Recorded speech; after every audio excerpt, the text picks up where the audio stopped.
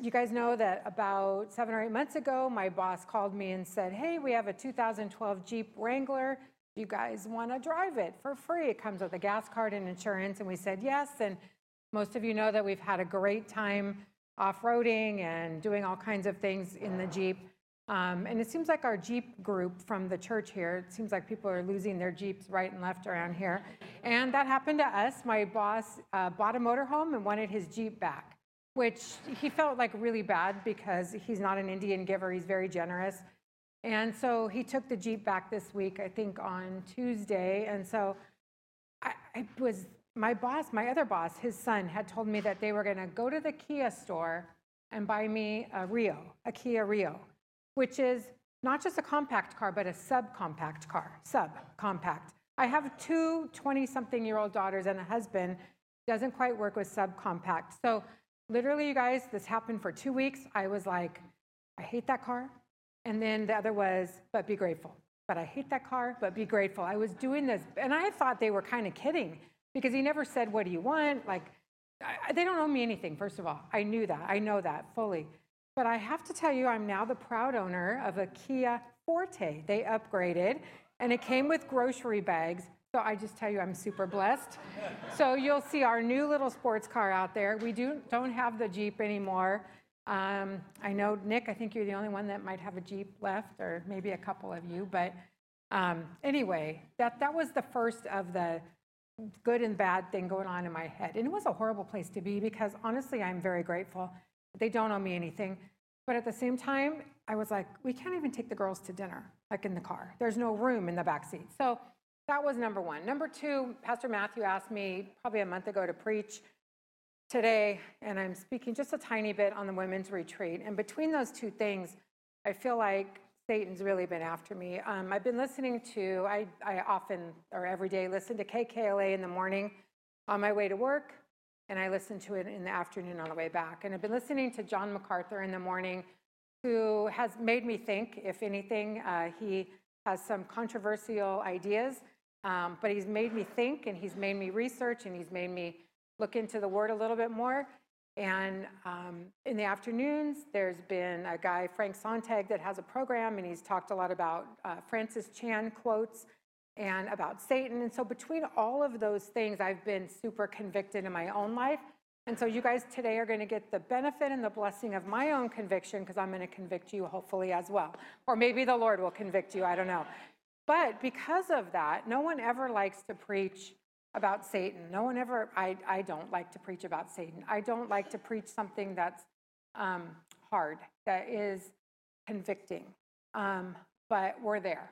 So bear with me as I stumble through this. I'm going to look at my notes today. I hate looking at notes, but I tend to just talk and get way ahead of myself, and I've got a lot of scripture, so I want to make sure I don't miss anything.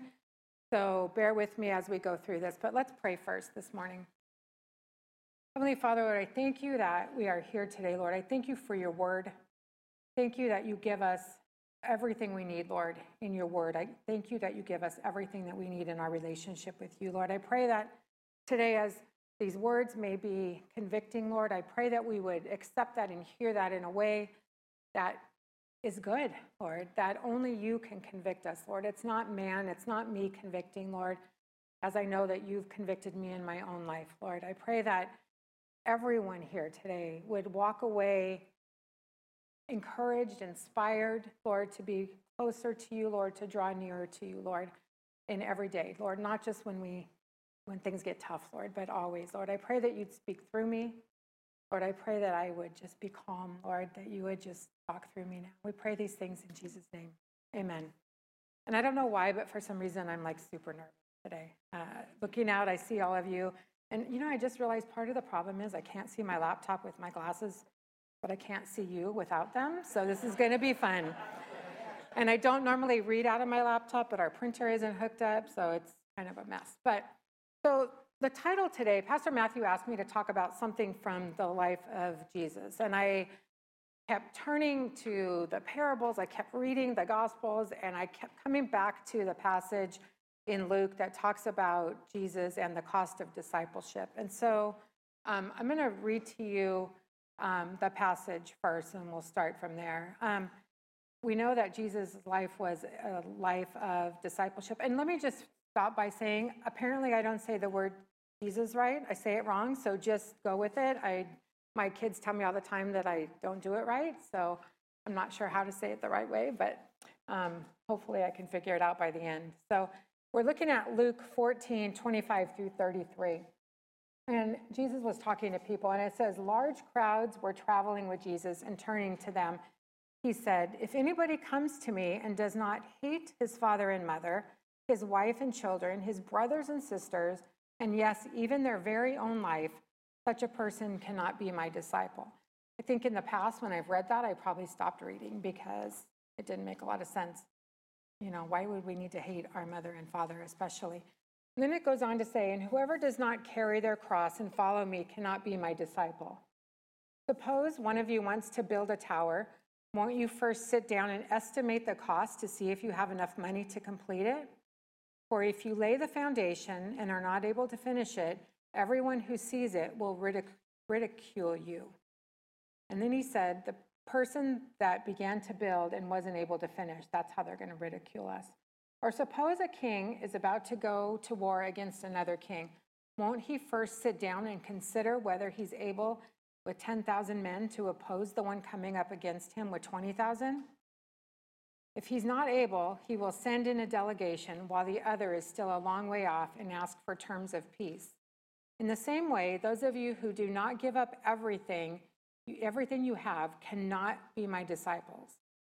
I'm like, what? It says we need to hate our mother and father. And then when I looked up the original language and some commentaries that I looked up, and it talks about the word hate, and it says that it's an idiom, sort of like a figure of speech. You guys know the figure of speech, like ants in your pants, right? Or as cool as a cucumber. Hold your horses is one of them. I've never heard this one. Storm in a teacup. Anybody hear that one before? I've never heard of that one either. Bob's your uncle. Anybody hear that one either? So these must be like from 1890 or something. And then we all know, like, you have your head in the clouds, or you're dead as a doornail, or a doormat, either one of those. So that's what it's a figure of speech. It's to imply something strong, like you need to hate your mother and father. But we also, if we look at, there's a parallel gospel in Matthew 10:3. It says, anyone who loves their father or mother more than me is not worthy of me. Anyone who loves their son or daughter more than me is not worthy of me. So again, we see the passage of Luke and it says hate, but really he's saying that we just need to love him more than our mother or father, right? Does that make sense? Okay, so verse 27, it also says, the passage, it says to carry your cross and follow him, or you cannot be his disciple. And so we look at what that means, and the phrase to carry your cross again is also a figure of speech. It means that we're to match his sacrifice and his obedience. We are to match his sacrifice on the cross. Our obedience needs to match that. And I don't know about you guys, but that seems pretty daunting to me. Like, how do we do that? I was thinking about sacrifice, and you know, sometimes there are days recently, especially when I feel like I can't even get through the day, like, how am I going to sacrifice anything more than just getting up, going to work, doing some dishes, and throwing a meal together? That's it. Sometimes I feel like I'm sacrificing when I give up the last piece of pizza, or the seat, like especially here, if you take a forward-facing seat and you don't sacrifice that, you know, we have seats that are like facing the back and you got to turn your chair around. That's a sacrifice, right? But we're to match God's sacrifice, his sacrifice on the cross. It says in 1 John 2:6, whoever claims to live in him must live as Jesus did. And another scripture says, Matthew 7:13 and 14, it says that we need to enter through the narrow gate. For wide is the gate and broad is the road that leads to destruction, and many may enter through it. But small is the gate and narrow is the road that leads to life, and only a few may find it. We've got this, match his obedience with our obedience. We've got narrow is the gate. Not too many people can get through it. I think about the moment for us of conversion, that moment when we say, yes, Lord, I'm going to follow you. For some of us, it could have been a long time ago. Some of us, it may have been a gradual experience. Some of us, it was an actual moment where we quit, we left behind alcohol and or drugs or something, and our life definitely changed. I think we all probably fit in one of those baskets. Some of us are still trying to figure it out. That's perfect. That's okay. You don't have to have made that ultimate commitment yet. But I think about that moment of conversion, and I think sometimes we, as a church, not Pastor Matthew's church, not this church, but especially the church in America, I feel like we don't talk enough about the lordship of Jesus, like what that means after that moment of saying yes. I don't read in the Bible anywhere that says in order to be a Christian, in order to be saved, in order to get through that narrow gate, it doesn't say raise your hand and say yes. It doesn't say close your eyes and privately in your own heart say yes, and then you're good. But I think we sometimes don't go far enough in our teaching and in our understanding and in our belief. Yes, salvation happens when we accept Jesus Christ. Hear me clearly on this. Salvation happens when we accept Jesus Christ. You will get into heaven if you accept Jesus Christ as your Lord and Savior. But there's more. God desires more from us every day. And that's what we're talking about today. God desires that He is the Lord of our life in everything, every day, every moment of every day, 100%. Remember that gate is narrow, right? Remember our sacrifice, our obedience needs to match His sacrifice for sacrifice. And I don't know how to do that. How do we do that? Like, I can't go die on a cross. I'm not called to die on a cross. That was only Jesus' thing. But He did that for us. And so when we sacrifice things like giving up the last piece of pizza or coming early to church to set up the tables, it feels huge sometimes to us, right? Like sacrificing a leader, I came early, I'm at church 5 hours on Sunday. Yes, all that's true. But really, does that match His sacrifice? Not really. So, get back to my notes. That's why I have to look at my notes, because I'll just keep talking. So we know that salvation is free, and it does yet cost us our own lives. We receive salvation freely, but once we receive it, we just need to commit everything to Him and everything we have. And yet, how can that be free and yet it kind of costs us? So I'm going to talk about a little bit about the cost of discipleship. And an example I know, because salvation is free, it's really hard to understand how there's a cost, because it is free. But one of the examples that I actually read this somewhere, talked about somebody doing a journey to Mount Everest or climbing up Mount Everest. First of all, I didn't know there was such a cost to climbing Mount Everest. Has anybody ever done that, by the way? Jennifer's not here. She probably would be the one that would do that at some point, someday. But I understand that it costs upwards of $70,000 to climb Mount Everest, with the guides, with the tour, with your equipment, with your training, like all that kind of stuff. So the expedition itself is free. It doesn't cost you anything to walk up the hill, up the mountain, but it costs in training, it costs your body, it costs your lungs, it costs gear, it costs money to prepare, it costs probably relationships and time with your family. There is a huge cost for climbing Mount Everest. You don't just walk out your back door one day and climb Mount Everest, right? So it's the same with our salvation. It's free, but there's a cost. There should be a cost. There should be a cost. And I think some of us live, and by the way, this sermon literally could be just for me. I'm speaking to myself. When I say all these things, there should be a cost to me, a cost of discipleship. There should be a cost in my life of following Christ. There should be, because of what He did for us. So we got that Mount Everest thing. So the Bible also says that we are forgiven by grace and grace alone. There is nothing we can do to earn our salvation. And so, yes, I said some of this already. A moment of reaching out to God in action is great in accepting Him. But what else should we do?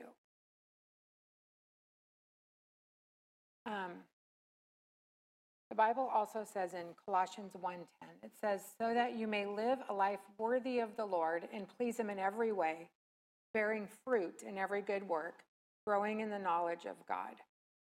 So what that means is that when we live a life worthy of the Lord, we will bear fruit. That means our actions in our life will have some sort of byproduct. As a result of us loving the Lord, as a result of us walking in obedience to Him, as a result of us being blessed by His grace, we will want to, not an obligation, we will want to serve. We will want to have fruit like gentleness and peace and patience. We will want to strive for those things. Those things don't come naturally to us. We're human. But out of that obedience, we're going to want those things. I remember years ago, we were at another church with a lot of older people.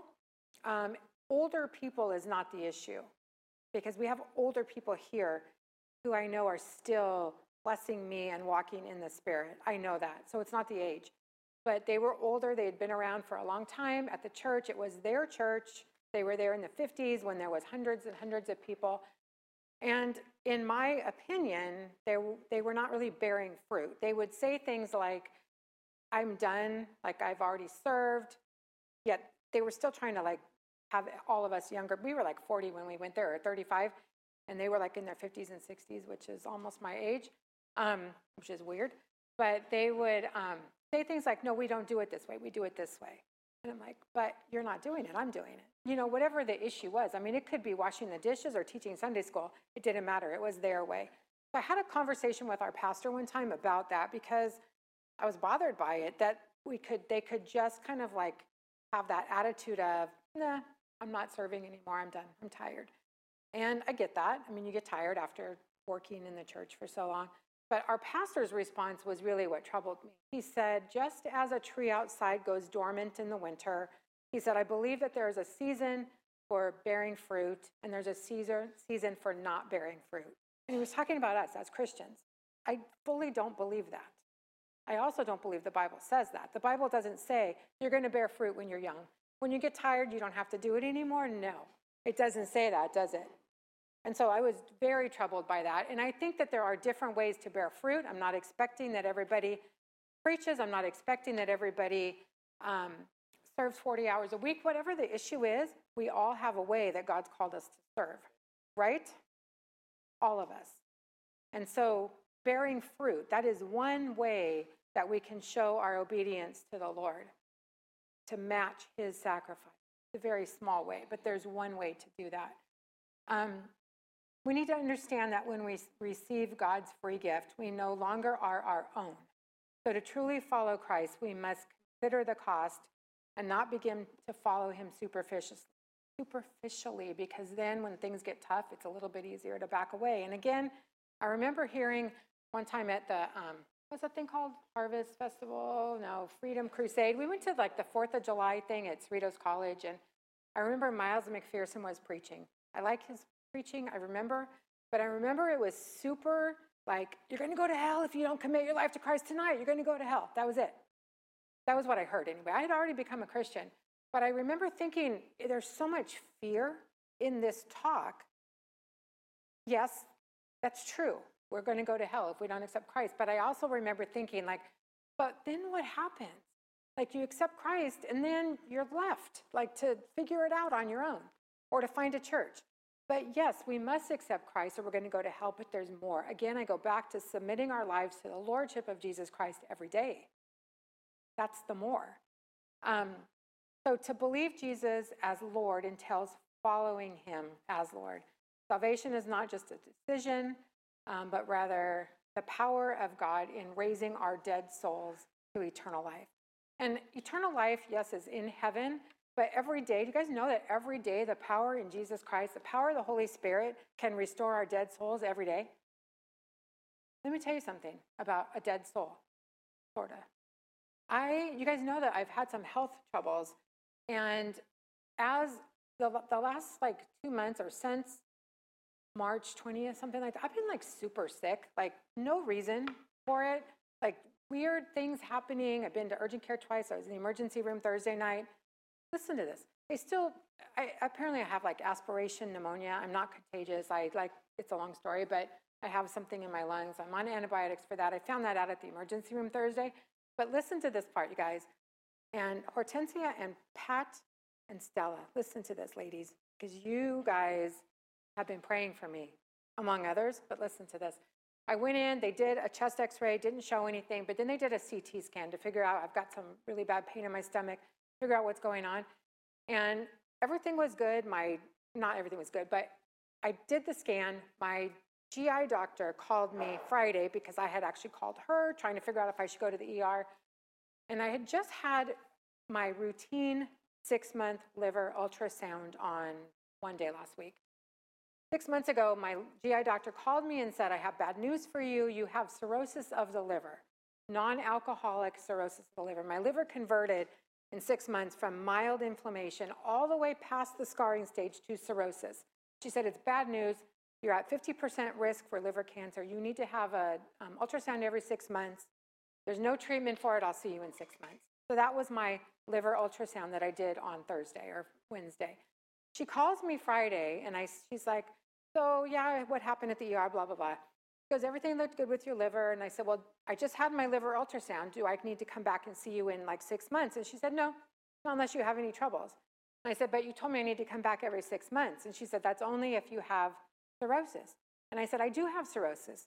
She said, no, your liver's fine on the CAT scan from Thursday night. I said, but 6 months ago, you called me and said I had really bad news for you, blah, blah. I told her like the whole conversation. She goes, I did? So she goes, let me look. So she looks at my CT scan from 6 months ago. She's like, wow, you did have cirrhosis of the liver. It's gone. So praise God for that. Yay? I don't know why I just threw that in there right now, but I had to throw it in somewhere, and somehow it felt like the right time.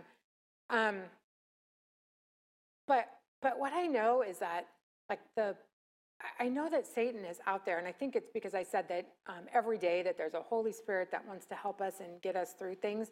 And I tell you what, the battle of my body, the battle for my mind, the battle for my soul has never been greater. Never in the last 2 months. And every time I say yes to do something, every time I say yes to preach, every time I say yes, Greg knows this, it's been happening for years for both of us. Every time something happens, every time I get sick, every time something happens to my body, every single time. Today, again, I claim the power of Jesus Christ over my body because Satan has no power over me and he has no power over you. But there's things that we have to do to claim that and to do that. And sometimes, I don't know about you guys, but sometimes I just want to quit. Like, if this is what it means to follow you, Lord, if this is what it means that sometimes I can hardly walk, sometimes I'm sick, sometimes I can't eat because you're after me, Satan, like, I just want to stop. But that is not matching his sacrifice. That is not matching what he's done for me. And that's not me. I can't do that. God has given everything for me. That is not what happens. That's not what needs to happen. So let me continue now that I got off that. But I'm like, it's amazing to me that he didn't even believe me that I had cirrhosis. I'm like, no, you told me. So that's why I said that. Philippians 1:6 says that he who began a good work in you will keep perfecting us until the day he returns. And I wrote down growing, is that we need to keep growing. Following the lordship of Jesus Christ means that we are growing. And while we must grow as disciples, and of course, we're never going to arrive at perfection on earth, we cannot claim to be believers, but not seek to grow in obedience. If that's the case, we call ourselves believers, but not grow in obedience. We're fooling ourselves. And I think that is, honestly, I feel like that's the American church, is that, yes, we do that moment of conversion. Yes, we say we're Christian. For some of us, it may be that we're Christian just because it's what we do. For some of us, we call ourselves Christian because we do believe in God. But I think that there is more for that, I think, than that. And yes, we can have salvation perfect, but there's more. God wants us to commit ourselves to his lordship. I keep saying that because he is Lord. There is a lordship over our lives, like a commander-in-chief that wants us to follow him in everything. How do we do that?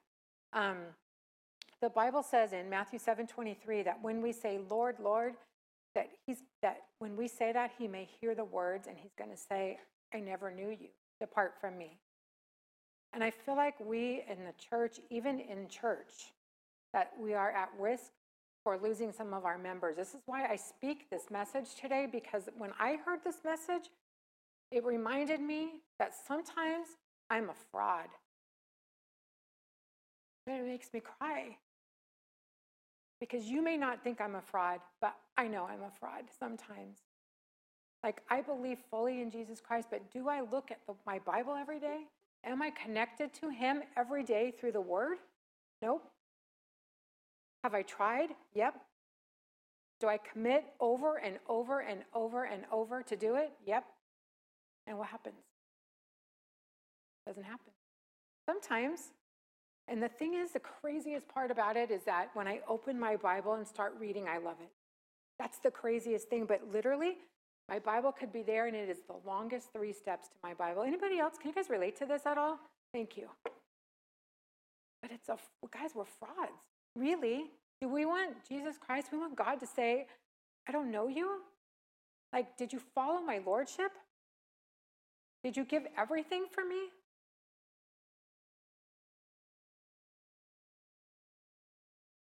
It also says in Titus 1:6, it says that they profess to know God, but by their deeds they deny him, being detestable and disobedient and worthless. And I think about some of our deeds. Are they detestable? Are they disobedient? Do we think that we can be disobedient Monday through maybe Friday night? Maybe we straighten up on Saturday because we're coming back to church on Sunday. Are we detestable in our thoughts? Like, do we think bad things about the driver that cuts us off? I mean, we're human. Of course, we're going to do those things. But are we growing? Are we trying to make progress? I want to talk just for a moment, and this is the part that scares me because I feel like this is why I've been attacked a lot. Nobody talks about Satan, but I fully believe that Satan is alive and well. The Bible says that. He guarantees us that. Anybody ever seen evidence of Satan in your life? Just in the struggle of, I serve the Lord and then this happens? Anybody? Yep. So you know that, I didn't know this, honestly, until a couple months ago. In the Satanic Bible, I didn't open it. I will not open it. I did not look it up, but I heard it on the radio. Thank goodness. I don't have to look it up because I was scared to touch it or do anything with it. In the Satanic Bible, it never says worship Satan. It doesn't say follow Satan. It doesn't say Satan is bigger than God, worship him or follow him. I thought it did. Our Bible says worship God. I thought the Satanic Bible said worship Satan. The Satanic Bible is all about do what feels good, do what's right in your mind. Don't follow anybody else's rules, follow your own rules. I also know that the Bible talks about being lukewarm. And so here's the thing. There's a guy named Francis Chan who says, I've heard him say it, he's a Christian guy who speaks like, I think that some of the gospel writers, maybe like Paul, who was bold, who would just speak things. This guy is like a modern day person who speaks very boldly. He says that if you are not 100% following the Lord, then you're following Satan. Because really, if you're not giving up yourself, your life 100% to the Lordship of Jesus Christ, then you're in that gray area, which says, do what feels good to yourself, right? Like, follow yourself. So you can't be 75% follow God, 25% I'm not following Satan, but I'm just doing my own thing, because doing your own thing is really what Satan would have you believe is okay. That is following Satan, in a sense. Got it? Does that make sense? I don't want to be that person. But that's what he says. Like, we can't follow 2 people at the same time. In Revelation, I said this already, that it talks about that God will spit us out if we're lukewarm. And if, let me see, I already got ahead of myself here. Lukewarm living, these are some quotes I wrote down from Francis Chan. Lukewarm living and claiming Christ's name simultaneously is utterly disgusting to God. This is not biblical. This is just some guy's interpretation. So take that for what you want. It says the core problem isn't the fact that we're lukewarm, half-hearted, or stagnant Christians, The crux of it all is why we are this way, and it's because we have an inaccurate view of God. We see him as a benevolent being who is satisfied when people manage to fit him into their lives in some small way. We forget that God never had an identity crisis. He knows that he's great and deserves to be the center of our lives.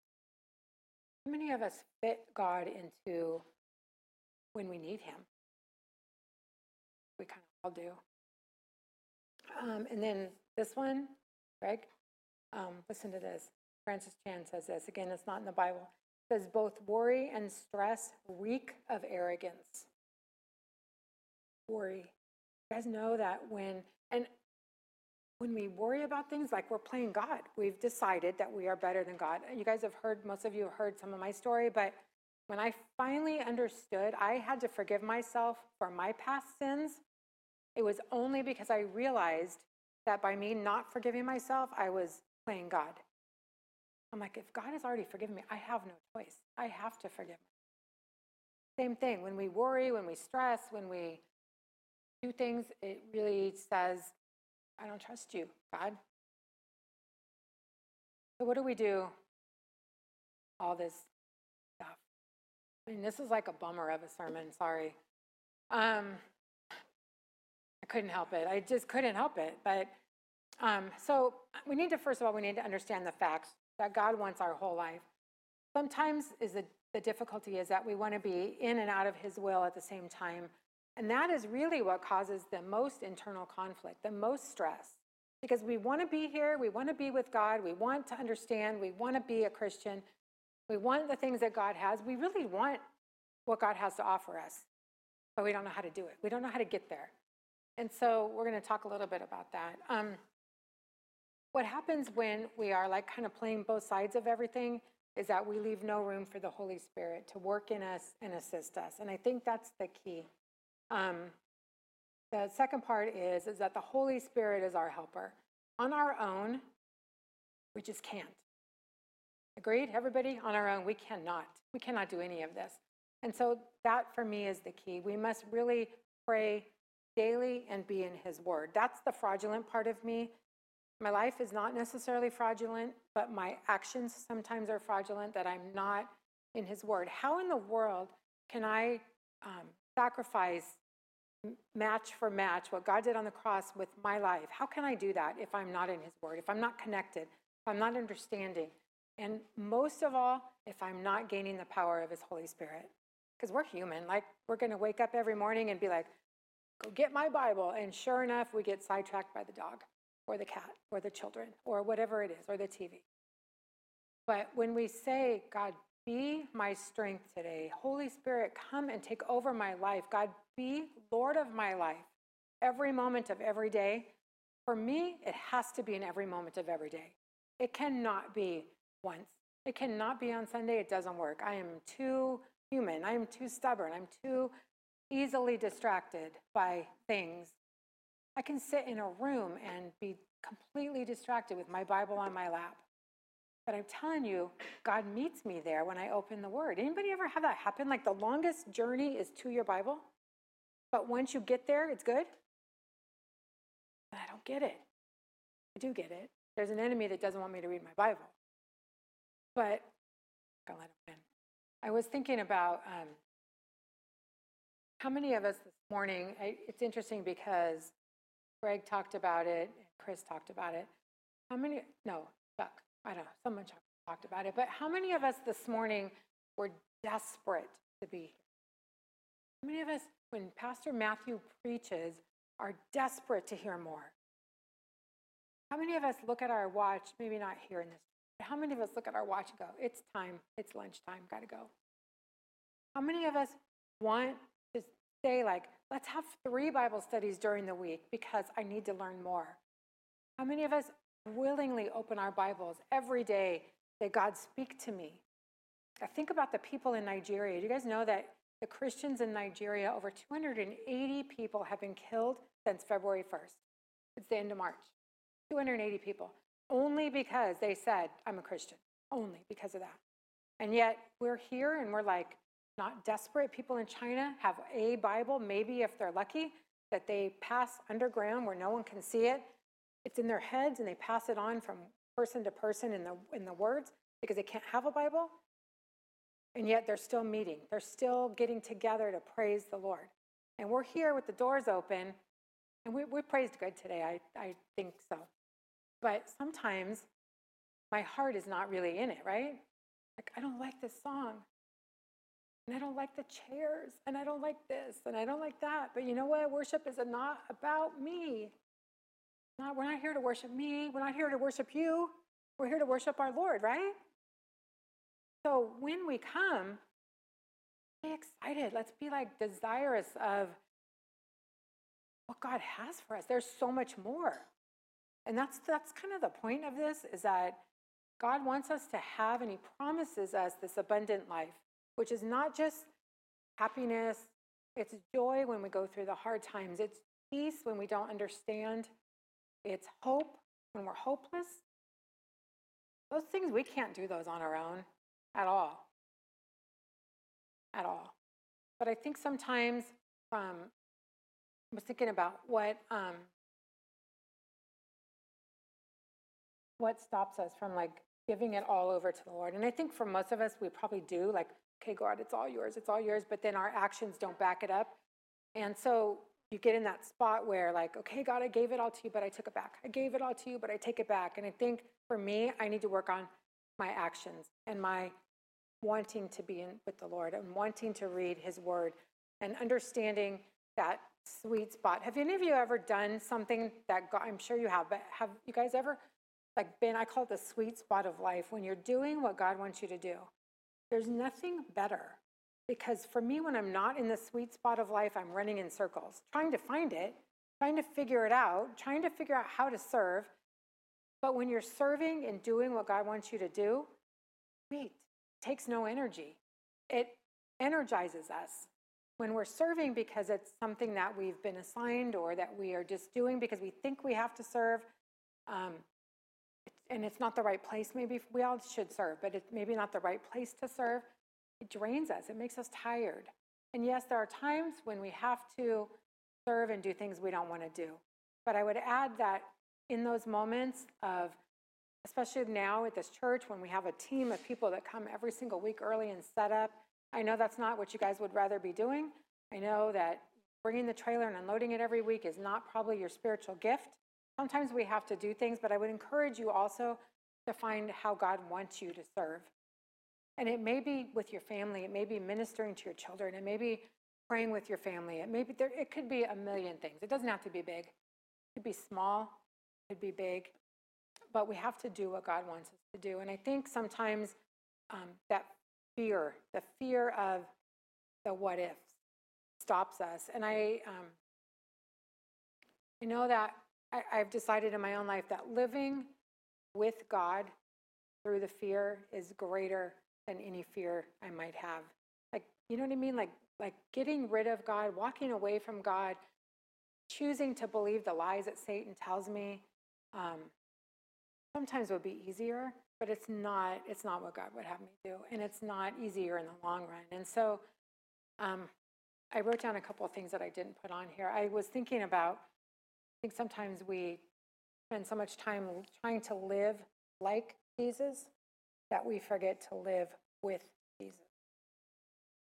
And I love the song that we sang today, Spirit Lead Me, take me deeper than my feet could ever wander, where my trust is without borders. And I would encourage us today to commit to not be lukewarm, and to commit to be all in, to commit to hold each other accountable.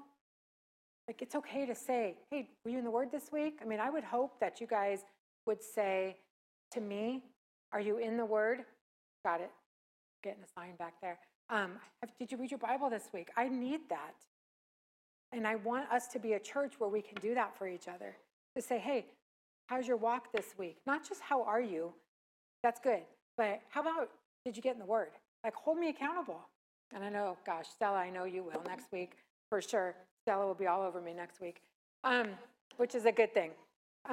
But to commit to not be afraid, to commit to trust the Lord, to commit to bear fruit, to commit to grow, to commit to this body of people, commit to be bold when we're afraid, to be bold with our own walk, to be bold with what God asks us to do, to commit to talk and ask questions when we don't get it, to commit to the one who gave it all for us, to commit our sacrifice to match his sacrifice, to commit to the one who carried his cross for us.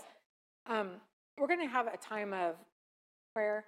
And I really, I share this today because I can't see you again, so I would encourage you today, if there's any part of you that wants to recommit something, like for me, I know that God has called me. This is craziness, but God called me a long time ago.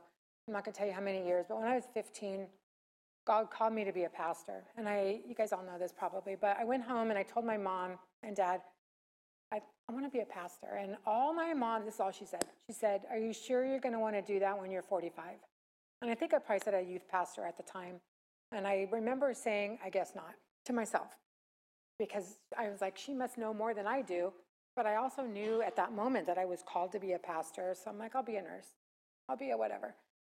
And so over my life, my long life, that thought, that desire, that idea has come up over and over and over again. And I'm one of those people, some of you back there know me really well, who keep talking about it and talking about it. And a year ago, Pastor Matthew gave myself and Greg an opportunity to do the studying, to take the Foursquare licensing exam and be a licensed pastor.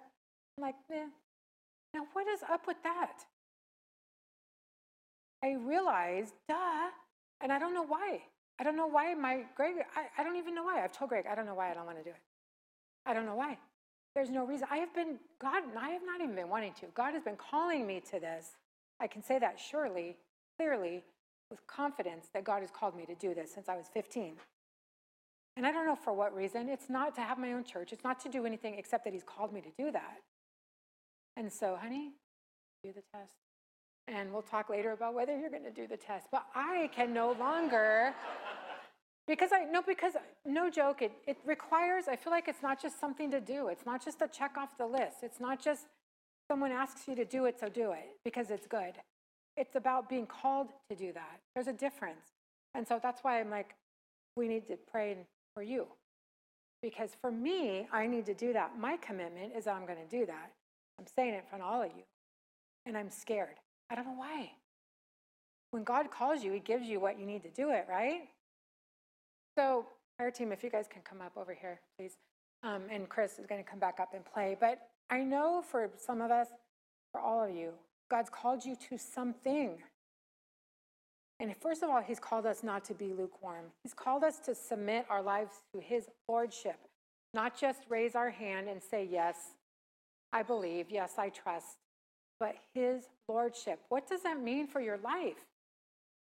What has God called you to do that you're not doing? It could be get help for some healing to make you whole so that you can serve. It could be he's called you to forgive somebody. It could be that he's called you to forgive yourself. It could be that he's called you to serve him in a way that you're not serving. And all of it requires trust. All of it has fear, right? But we can no longer be slaves to fear, as that song says. God is bigger. God is bigger than our fear. God is bigger than our fear. And so today I pray that you, each of you, by yourselves or up here with someone, pray, Lord, that he would take your heart and commit to his lordship, to understand what that means for you. Amen? So come on up. We'll have a time of prayer, and then we'll close out our service in a few minutes.